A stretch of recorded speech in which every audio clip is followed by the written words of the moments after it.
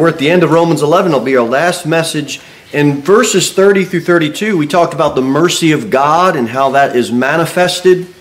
And in verses, the last section here, verses 33 through 36, we're going to look at God's glory being magnified. And let's look at, or let's read the verses, and then we'll share some thoughts here together. Romans 11, verses 33, Bible says, "Oh, the depth of the riches, both of the wisdom and knowledge of God." And now in literature, there's a thing called a chiastic structure. And in literature, it's a short list of ideas that are then repeated in reverse order. It gives a mirroring effect. A and B. So look at this. Wisdom and knowledge of God. That's A, B, and then it'll mirror it back, B, and then A.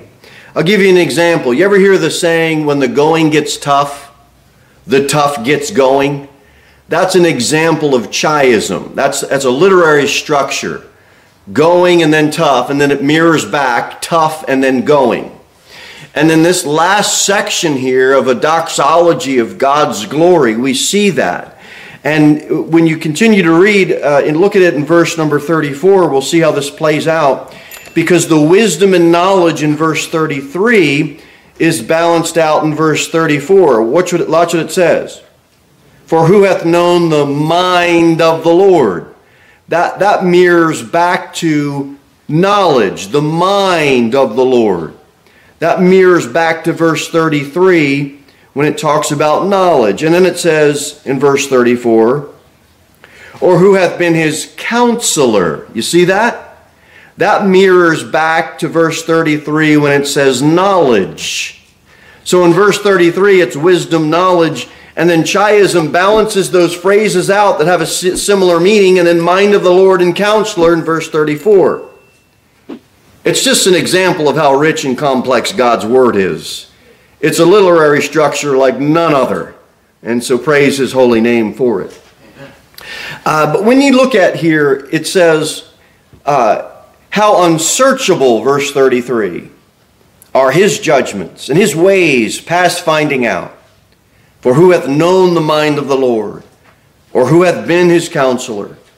Or who hath first given to Him, and it shall be recompensed unto Him again? For of Him and through Him and to Him are all things, to whom be glory forever. Amen. And Paul, he's living in the midst of a world that has gone dark, like as we are. Satan as the prince of the power of the air. Enemies of the cross of Christ abound. Grievous wolves have snuck in. Perverse men are abounding. I mean, Paul's about to be in bonds and afflictions.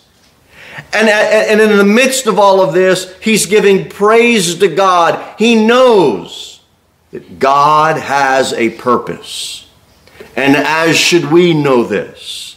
And he breaks forth in this last section of Romans 11 in a glorious praise of adoration to our great God.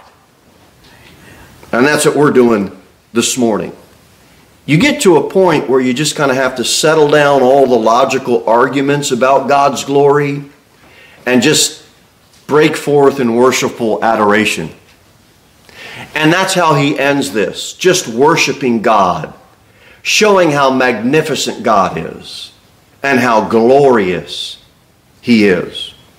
Amen. Look at verse number 33. Oh, the depth. That's the awe-inspiring admiration that we attribute to our holy God. It's when we can't see all there is to see about how great God is. Oh, the depth. And then it says, of the riches. His riches are inexhaustible. His riches are indescribable. His riches are undefinable. They're so deep and so rich. His riches are inexpressible. They're immeasurable. They're incalculable. They're ineffable. That's so sacredly vast are God's riches that we can't even begin to express them in words. We could go around and say, let's bless the Lord. Let's give glory to God. And each and every one of us would have something to say. We can go around it again. We can go around it again. And we wouldn't exhaust the depth and the riches of our great God. They're limitless. They're infinite. Oh, how unsearchable the riches of Christ are.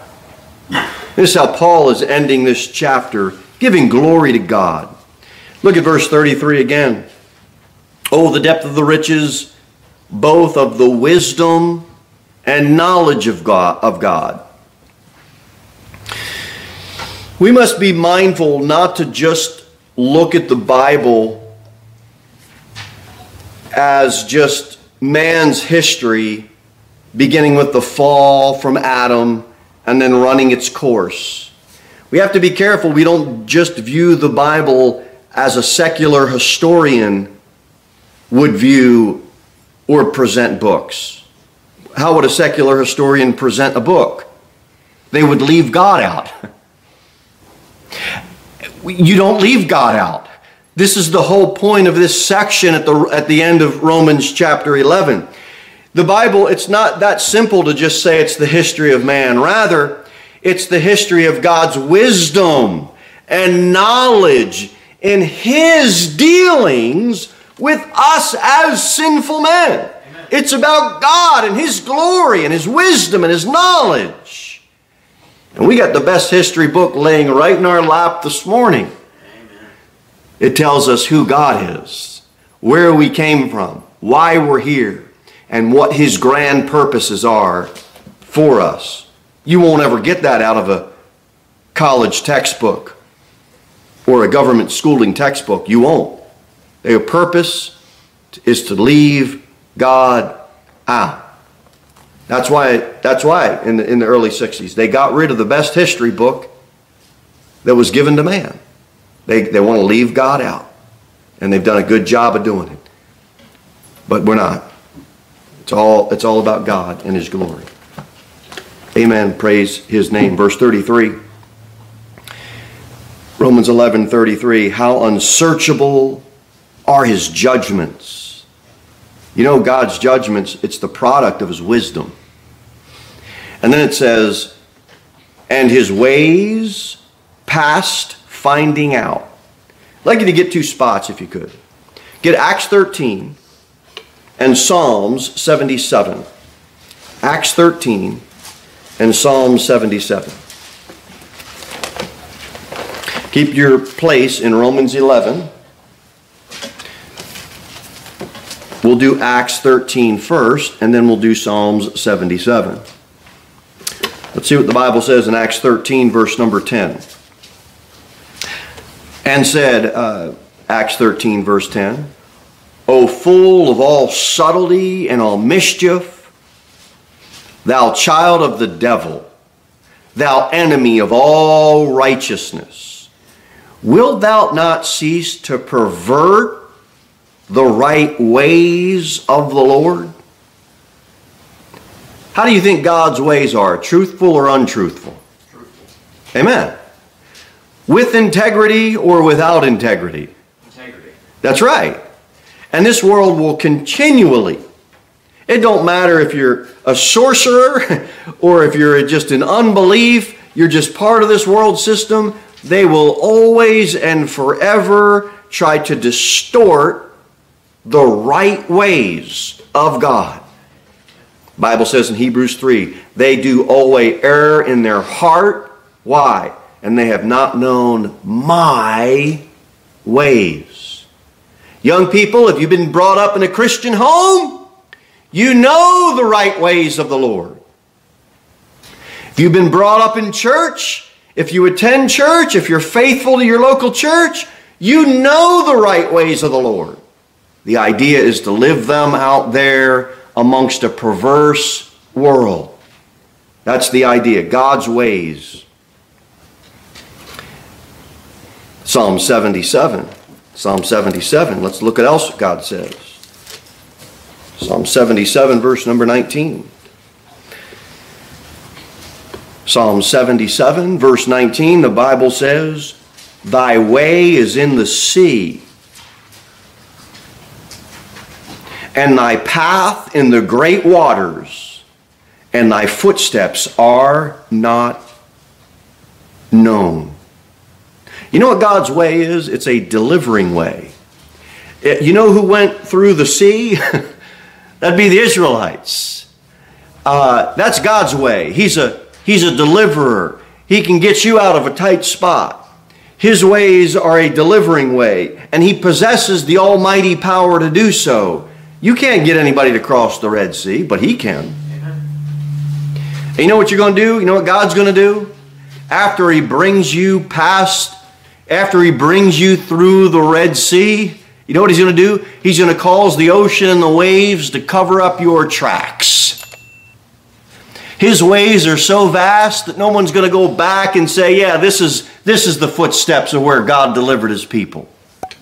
That's how vast His ways are. You're not going to be able to figure out, and this lost world isn't going to be able to figure out which way God took you. He's going to protect you. He's going to protect you. He'll cover up the tracks. Man can't determine God's ways. That's the idea of Psalm 77. And you know what else? Man can't track God's ways. You know how it is hunting season now.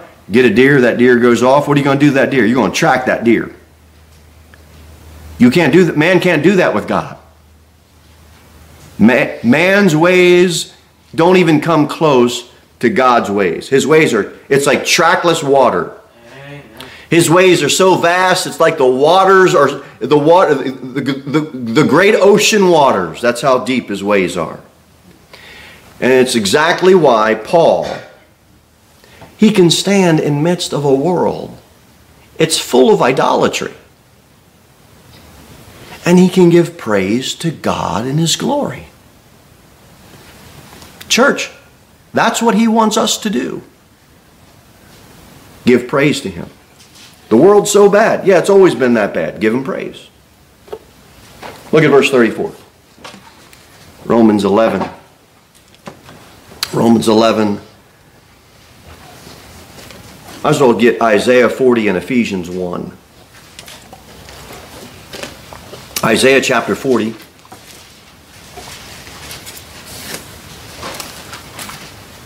And Ephesians chapter number 1.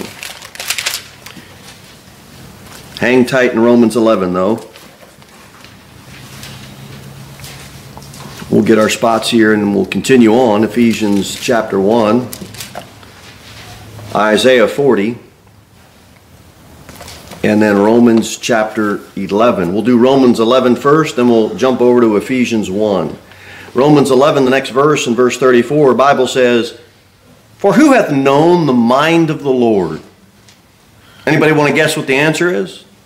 That'd be nobody. None. Nobody has known the mind of the Lord. Until what?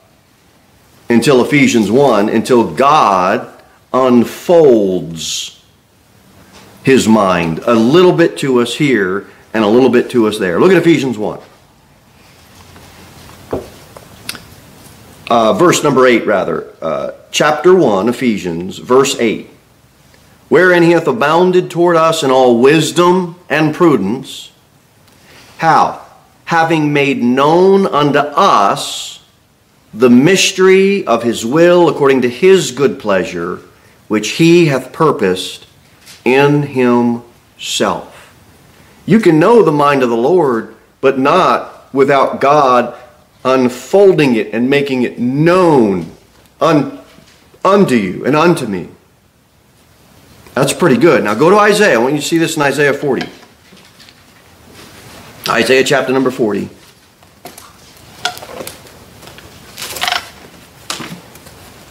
Isaiah chapter 40. This is a good verse. Watch this. Isaiah 40. And it'll be verse number 15.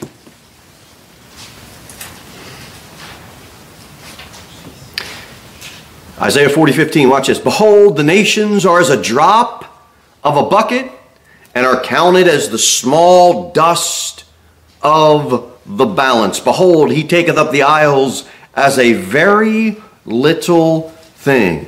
Man, people boast. Man, I talked to Trump.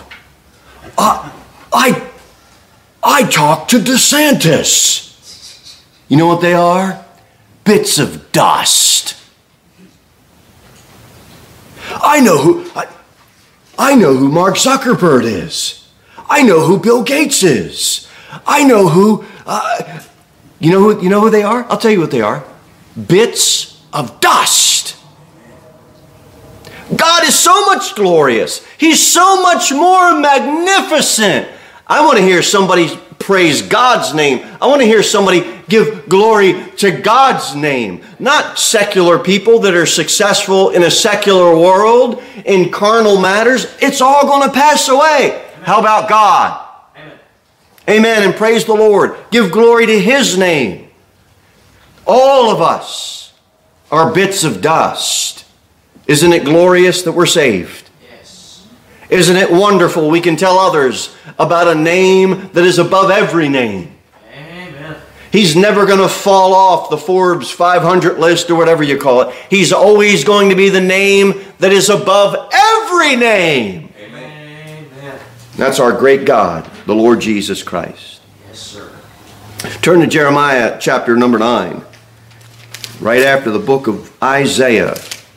We'll go to Jeremiah chapter number 9. Jeremiah 9. Romans 11 talks about, for who hath known the mind of the Lord? The mind of man has been made into a god down here on this world.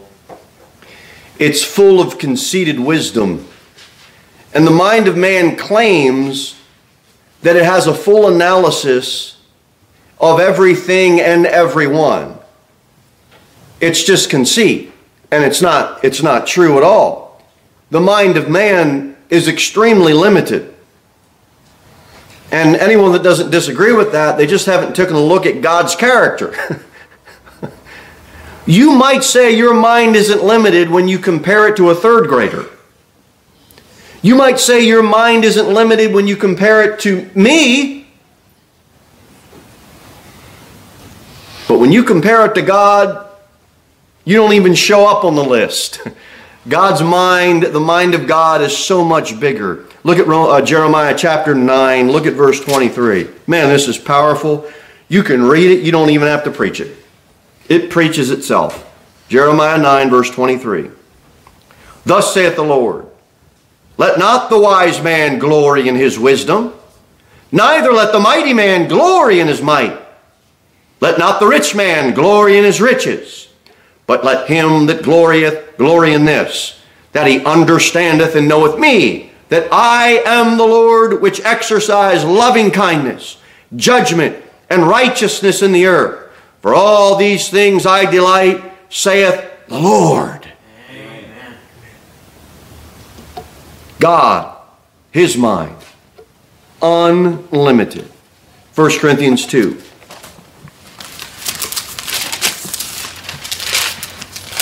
1 Corinthians chapter 2, look at verse 9.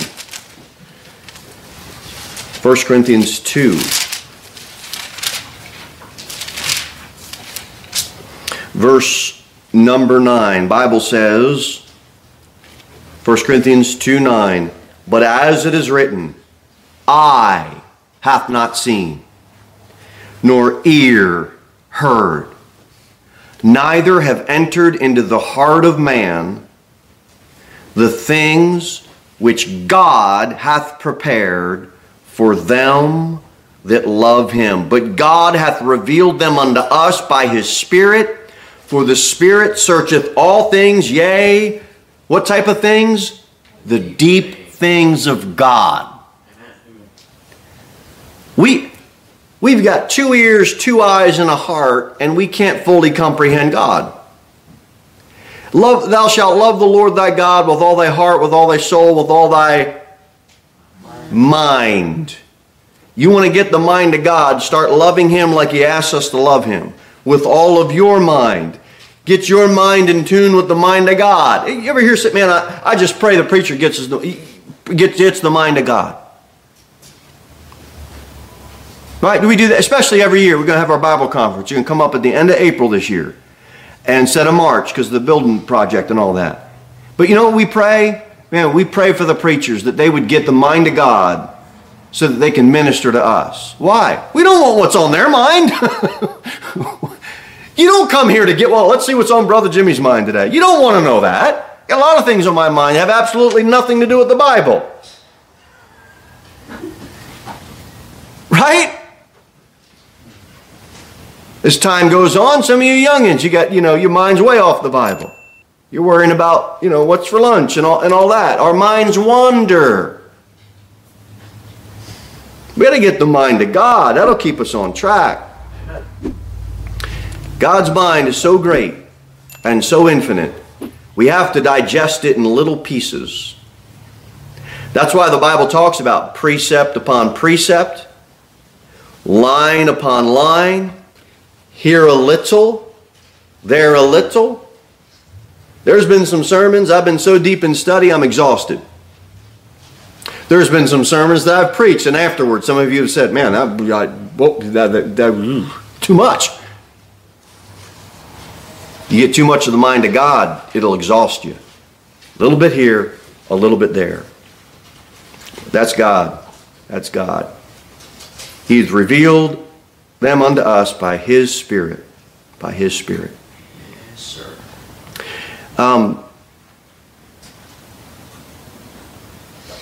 Go down to verse 14, because you can't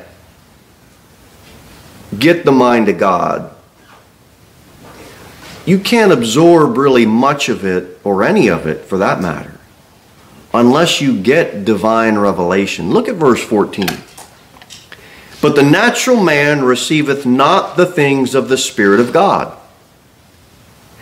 for they are foolishness unto him, neither can he know them, because they are spiritually discerned. Do you know there are things that God has for you as a saved man or as a saved woman that He doesn't have for lost people? Do you know that? If you have to receive things by the Spirit of God, and a natural man doesn't have the Spirit of God, and he can't receive them, then obviously God has stuff for us that He doesn't have for them. So when you get saved, there's a whole bunch of stuff you and I got to learn about the mind of God. Why? Because we were a natural man before and they weren't revealed to us. And if they were, we couldn't understand them anyway. You know what a lost man can understand? Natural revelation. God created. God gave me a conscience. He gave me light. I have truth. I can either hold it in unrighteousness, or I can just look up, trust God, believe God. God's given every man that light. But there's a whole lot of light from God that we can get as saved people. And He's got it. It's here. It's in His book. It's in His Word. That's why Paul can give him such a glorious adoration of holy praise at the end of Romans 11. Job says, "Canst thou by searching find out God?" Stay in 1 Corinthians. Stay in 1 Corinthians. Go to chapter 3.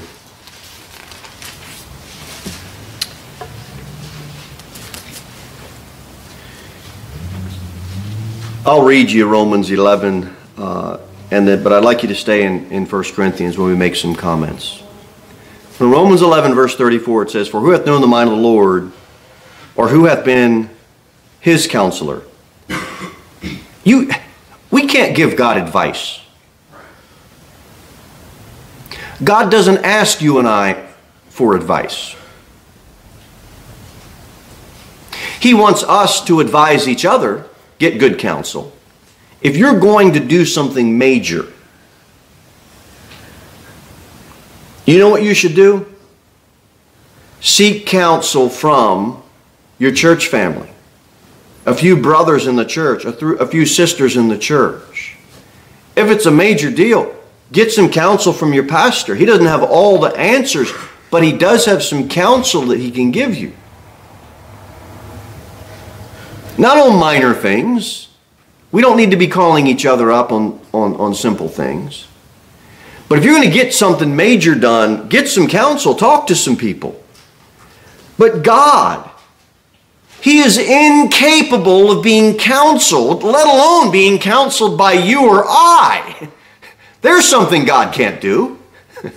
He can't be counseled by me. He can't be counseled by you. Bible says in Isaiah 40:13, who hath directed the Spirit of the Lord, or being his counselor hath taught him? I should have asked you to stay there. The answer is nobody has taught God. Nobody has. I asked you to stay in 1 Corinthians. Look at chapter 3. Bible says in verse 19 of 1 Corinthians 3. Verse 19, for the wisdom of this world is foolishness with God. For it is written, he taketh the wise in their own craftiness. And again the Lord knoweth the thoughts of the wise, they are vain. And this is where all the world's counselors and authors and philosophers, they all fail. But not God. Not God. Who hath been his counselor? He's not taking counsel from you. He's not taking counsel from angels. He's not taking counsel from seraphims or cherubims. He's the Almighty God. And Paul's given him glory and praise at the end of this chapter. His name shall be called Wonderful Counselor, Isaiah chapter 9. Wonderful Counselor. You could say that he's wonderful as a counselor. You could say that he's wonderful and a counselor. You could say he's just the wonderful counselor. All of it works because he's so glorious. You want to get some good counsel, stay in the Word of God to get the mind of God, and you'll get the counsel of God. Amen. Nobody can answer this challenge. Who hath known the mind of the Lord? Who can be his counselor? Nobody can answer the challenge. It's best to just get under the shadow of the Almighty. Just get under his shadow. That's what Paul's doing. Romans 9, 10, 11 is so rich in doctrinal truths about God's purpose and plan for Israel and then Gentiles. And I mean, it's a magnificent past, present, and future doctrinal dissertation, if you will. And then it all ends with a magnificent praise of his glory. Go back to Romans 11. We've got 2 more verses. And then we'll be done. Romans 11. Verse number 35. Okay, now at the end of verse 36, we're going to preach verse 35 right now. But the end of verse 36, what does it say? What's the last word? Amen. Amen. I need to hear everybody. What does it say? The last word of the chapter. Amen. Amen. All right, so we're going to come back to that at the end of the message.